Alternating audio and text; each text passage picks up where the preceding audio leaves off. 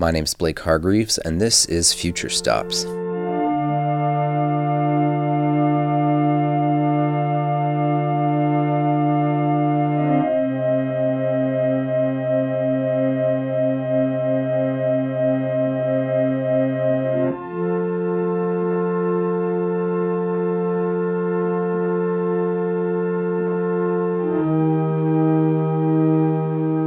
The music you're hearing is that of Canadian composer Sarah Davachi.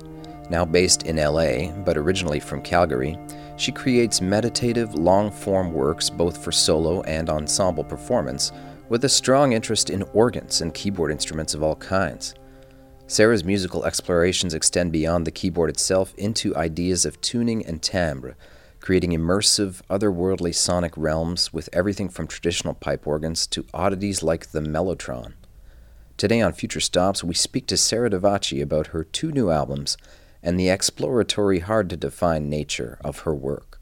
I mostly do, I would say, minimalist, experimental music, and also predominantly electroacoustic music. There isn't really like a defined break for me between when I do electronic music and acoustic compositions. And I'm very much interested in musical instruments and texture and timbre and harmony and that whole world. I say instruments in terms of like the objects, like the way that they work, in addition to the way that they sound.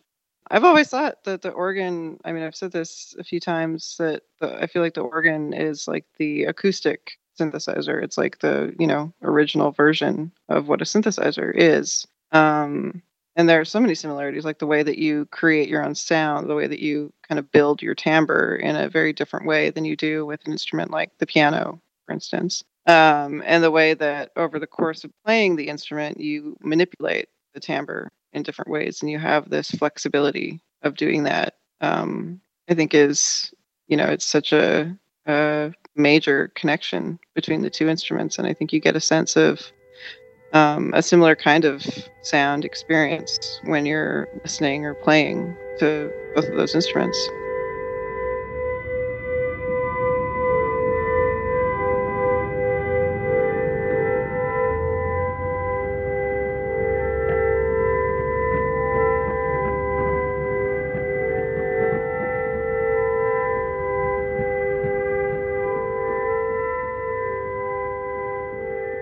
So I used to work at the National Music Center in Calgary. I worked there back when it used to be Cantos Music Foundation. In 2007, I started working there.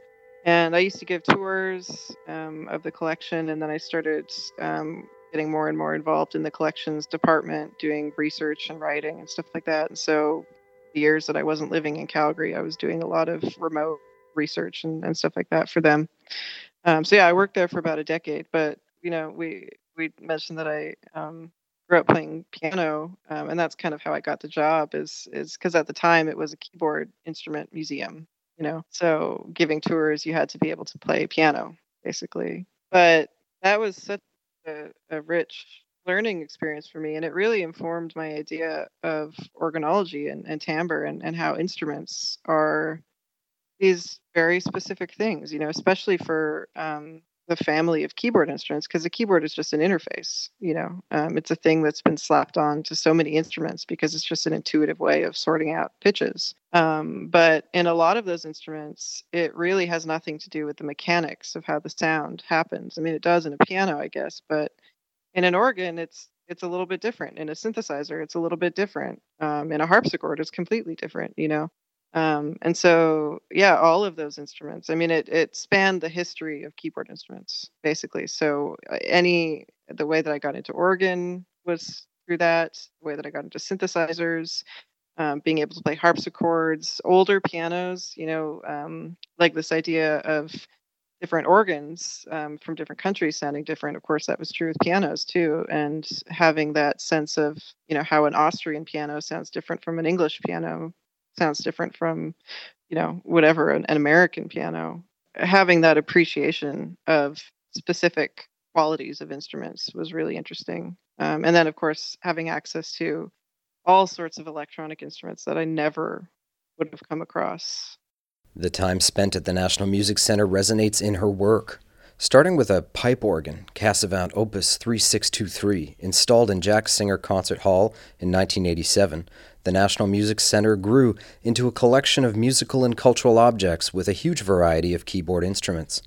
Devachi's exposure to these instruments while working there led to a fascination with timbre and tone that continues to this day as she pursues a PhD on the subject. This passion is very evident on her new album, Cantus Descant, which features analog electronic instruments from the heyday of the technology, the 1970s, when the synthesizer and other sonic inventions changed the sound of music from the classical to the pop world.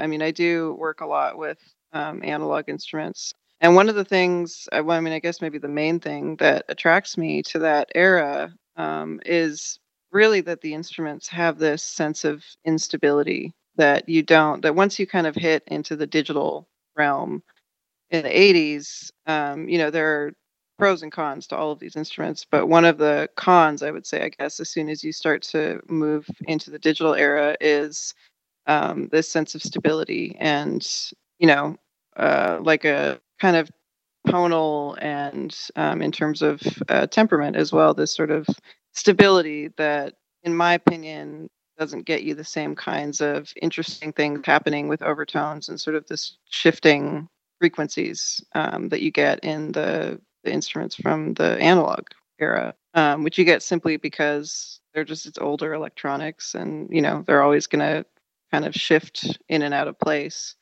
And it's the same thing with acoustic instruments, right? When you have a violinist, if you ask them to play the same pitch 10 times, it's always going to fluctuate a little bit because they're human, and it's never going to be with that level of precision.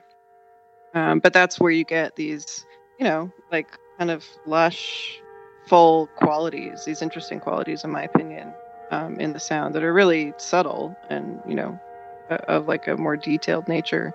But they're there. And I think, the average listener even still feels the difference between something that has that instability built into it.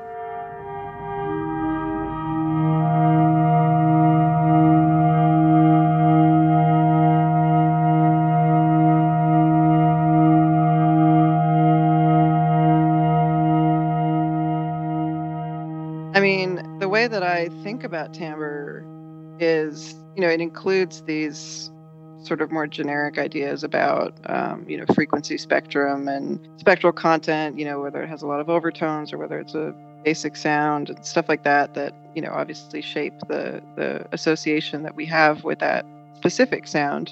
But for me, it stretches much further back from that. And, it kind of, when you zoom out of the actual sound that you're hearing, you get to the space of the instrument, the physical instrument, which I think is just as much a part, the mechanics of it and the way that that specific instrument is constructed has just as much to do with the actual sound. And of course, when you get into the acoustic world, that's even more so because you have the actual components like the woods and the metals and things like that are contributing specifically to the sound.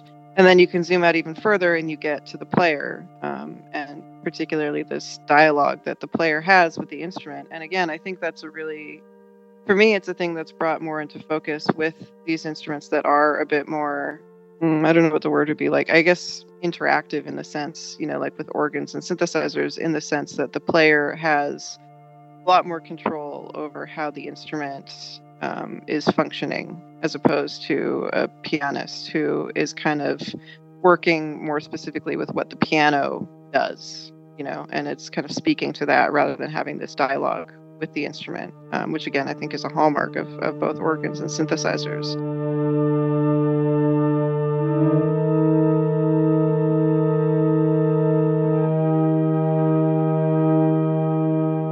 And then it even goes back further to, like in the case of electric music, like the amplification system and all that kind of stuff. And then the listener, when it gets to them, that they're able to create their own sound, and that sense of what they're experiencing is particular to their ear and particular to their experiences. And it's, the whole sort of chain, the whole process that I think all of those things contribute to what we have this idea of timbre being. That it's an experience more than it is this like singularly measurable thing that, we have a frequency of whatever, and it has, every even overtone or whatever, to create this kind of sound. I think it's a bit more complex and a bit more, qualitative than that.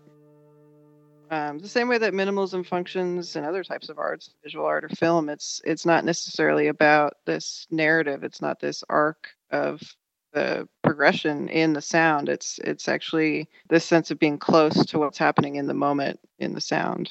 I don't know if that makes sense, but just this idea of like being intimate with the sound and being kind of near it in a way that you're not in music that's more melodically driven, in music where you're just kind of jumping from one thing to the next really quickly and you don't actually get a sense of what you're really hearing. The tranquility of the music highlights all of the subtle, understated varieties of timbre and tone, gently coaxing the listener into a different state of engagement with a higher level of sensitivity. This is further enhanced by Davachi's use of different tuning systems, like mean tone, which gives the music an otherworldly quality to listeners accustomed to the much more widely used equal temperament tuning. We're used to working in equal temperament, right, which is the octave split into 12 equal segments. Mean tone basically is like another version of essentially what's just intonation, which is an early version of Pythagorean tuning, which is like a really basic form of just intonation that emphasizes the intervals of the fifth and then the fourth, which is the sort of correlate of the upside down of the fifth. So in medieval music, Pythagorean tuning was kind of the main thing that was used, right? It was the octave, the fifth, and the fourth were kind of the main intervals that you used. And so when you're working in the Pythagorean tuning system, which is basically the circle of fifths, things tuned in the circle of fifths so that you get pure, just fifths, because the third and its correlate the sixth, those are kind of in another metric, another sort of world of harmonics, I guess you could say. Anyway, so I guess it would have been like the very early part of the Renaissance in the 1400s, they started to devise a way to play thirds.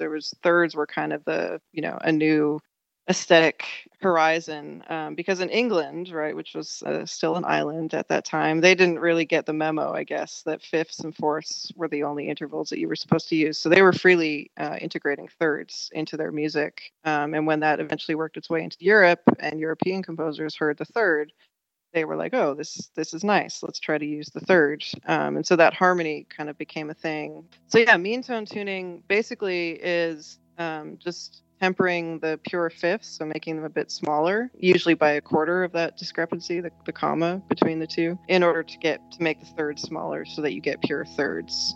So it's the beginning of this idea of like triadic harmony, of where we get the first, the dominant, the median, and the tonic.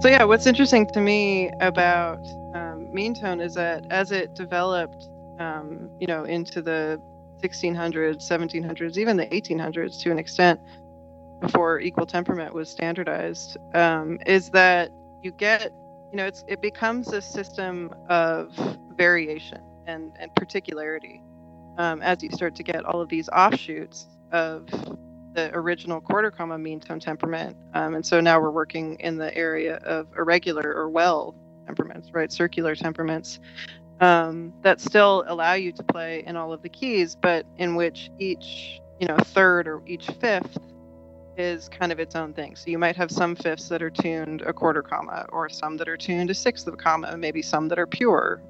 But yeah, mean tone for me is really interesting just because it is so variable and it has this element of impermanence, I guess, to it, or like particularity to a specific thing, the same way that an organ is specific to a space.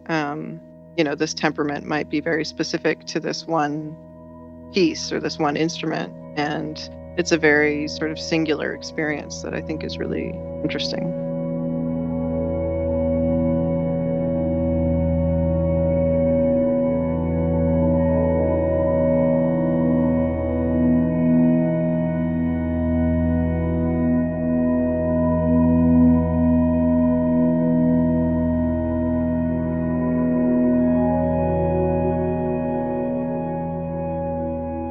One thing, I don't know why, like I don't know where it came from, but one thing that I've been interested a lot in lately are thirds.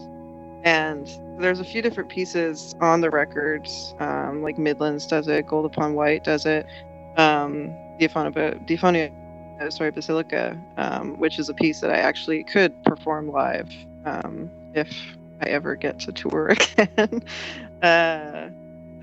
Yeah, all of those pieces kind of come from this exploration that I was looking at with thirds. And I think it's interesting, again, with synthesizers, something as simple as a third can become quite complex based on, how you're actually fine tuning the specifics of your oscillators and filters and things like that. And the same thing with organs, especially, when you're looking at mixtures and stuff like that, that you can get really complex tonalities from an interval as simple as a third. And so, yeah, I mean, a lot of it was just kind of exploring that movement of thirds, which maybe doesn't sound that exciting, but for me, it was pretty interesting coming from this interest, especially in the last couple of years, this like really intense interest in medieval music, and being like, I'm only going to play fifth, and kind of exploring that world, and then being like, no, thirds are okay.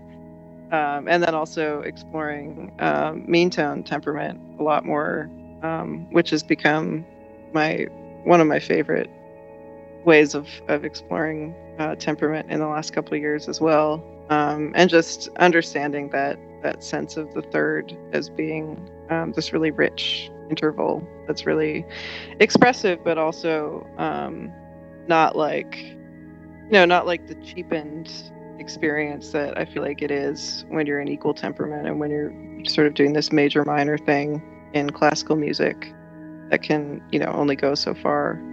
It's been nice to like rediscover the third.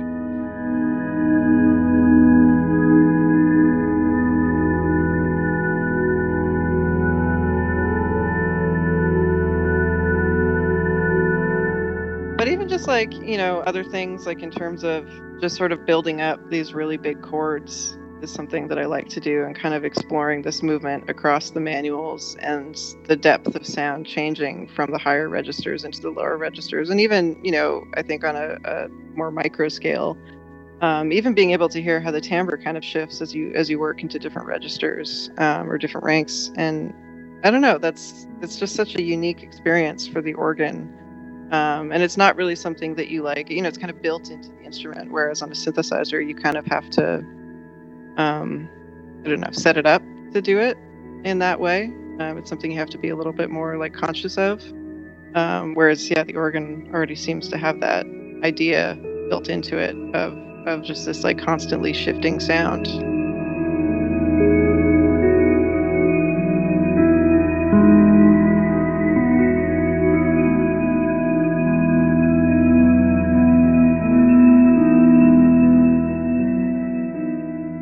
Coming out of the Middle Ages, which is very much this God-centric time, right? Everybody, religion is or Christianity is sort of the go-to belief system. And coming out of that time into the Renaissance, which was this, complete shift towards like the human or, rational mind and humanistic experiences and endeavors and life, human life, was this very like stark contrast between the two. And I think one of the concepts that came up during that time is this idea of, this awareness of mortality, basically, and this awareness, not even just of mortality, but of like time passing and things ending.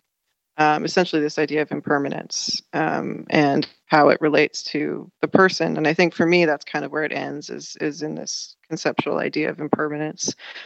So yeah, I mean, that idea of it in terms of, I don't know, I was dealing with a lot of stuff when I was working on the records about, death and mortality and impermanence and things that remind you of time passing, but that are still kind of hanging in this air. And for me, that was, a sort of aesthetic, I guess, that I wanted to explore on the record. And I think something that lent itself really well to organs and to that way of working with organs in this very particular to this organ, particular to this space, particular to this moment in time, especially on the Stations series. The station's series was recorded at Orgelpark, a center in Amsterdam dedicated to the pipe organ, which exists as a sort of lab. The main performance space contains 5 pipe organs, each bearing different qualities and building styles of the different eras of organ making. The organ Davachi used for the station's series, on Cantus Descant, is the Van Straten, a recreation of an instrument built in 1479, using many of the original parts and the same schematic from 540 years ago. So it's a specific type of organ that I think, especially in North America, is really uncommon to come by for a number of reasons. It's a tracker organ, and it uses most organs have electrical blowers blowing the air into the bellows, but this still uses the hand pumped bellows. I think there's like 4 or 5 of them, and they're quite large. So when I was performing this piece, when we were recording this piece, I was playing, and then another person, Hans Feidem, who works at Orgelpark, was kind of going back and forth and pumping bellows, and it's also tuned in quarter comma mean tone. So all of those elements have made it one of my favorite organs that I've ever played. It also has this really, one of the things that's interesting to me about organs, like me specifically in terms of my aesthetic, I guess, as a composer, is that there are these instruments that are often associated with this really overwhelming, almost like bombastic kind of sound, or they can be. But I think a lot of people who don't listen to organs or who have never played an organ before aren't as aware of how quiet and how sort of delicate and intimate organs can also be, even when they're being loud, or even when it's in something like a lower frequency that you would maybe associate with this larger sound. That's really interesting to me, this idea of organs being sort of quieter instruments. And that instrument, even though it is quite large and it does have quite a large span, it just has this really delicate quality to me. Even when it's being loud, it doesn't feel loud. And that was really interesting to me. So yeah, I did this series of the 5 pieces. That again, I don't even know how I'd play that on another instrument, and I don't know how I'd play it live because it was so in the moment, especially when we were exploring letting the air, like letting the bellows empty a bit. Those kinds of things in my mind are just so specific to that moment and so specific to that instrument, that I wouldn't even necessarily want to try to translate that onto something else, because I think it would just be a different thing. And I think when you're working in those concepts, especially when you're dealing with like anything in sort of the Western classical tradition, I mean, sacred music is always going to come up as something that was there or was an influence or had some kind of impact on it. I try to, in my own work, sort of take the basic conceptual things that I think are interesting and leave the rest separate from me as much as I can. Like even with the Station series, I mean, that's a, kind of stealing, I guess, or borrowing from the idea of the Stations of the Cross, which is not something that means anything to me from a religious perspective, but this idea of the word stations as being an expression of different states of being or states of moving through some kind of transition, is, a more basic concept that I think anybody can relate to.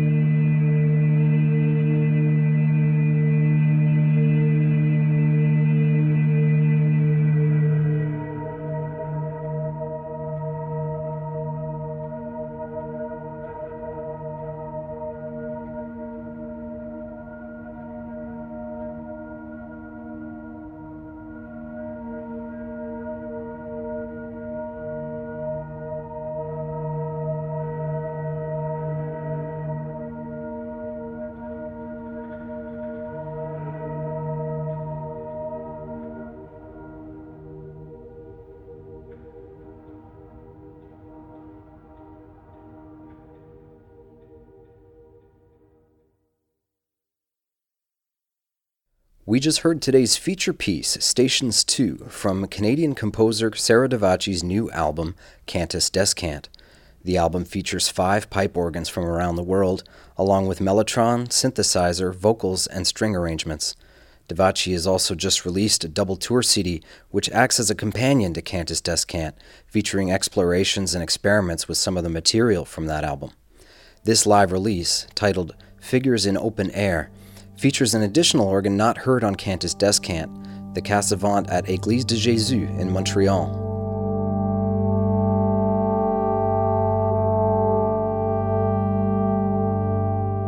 So the album was planning to come out this fall anyway. And yeah, I had this idea that, it might be cool to make, like a CD that's really specific just to the tour that I'll sell. And I think partly because the record is a double album and I wouldn't have been able to travel because I tour alone. It would have been hard to carry like a meaningful amount of copies of the record to different shows. Yeah, so I thought it might be nice to have like a special tour CD or something. And then, of course, when everything got canceled, it kind of grew into a bigger like double CD of just live stuff to kind of obviously not replace the live shows, but to kind of give a sense of like what it would have sounded like maybe if I had been able to tour this record.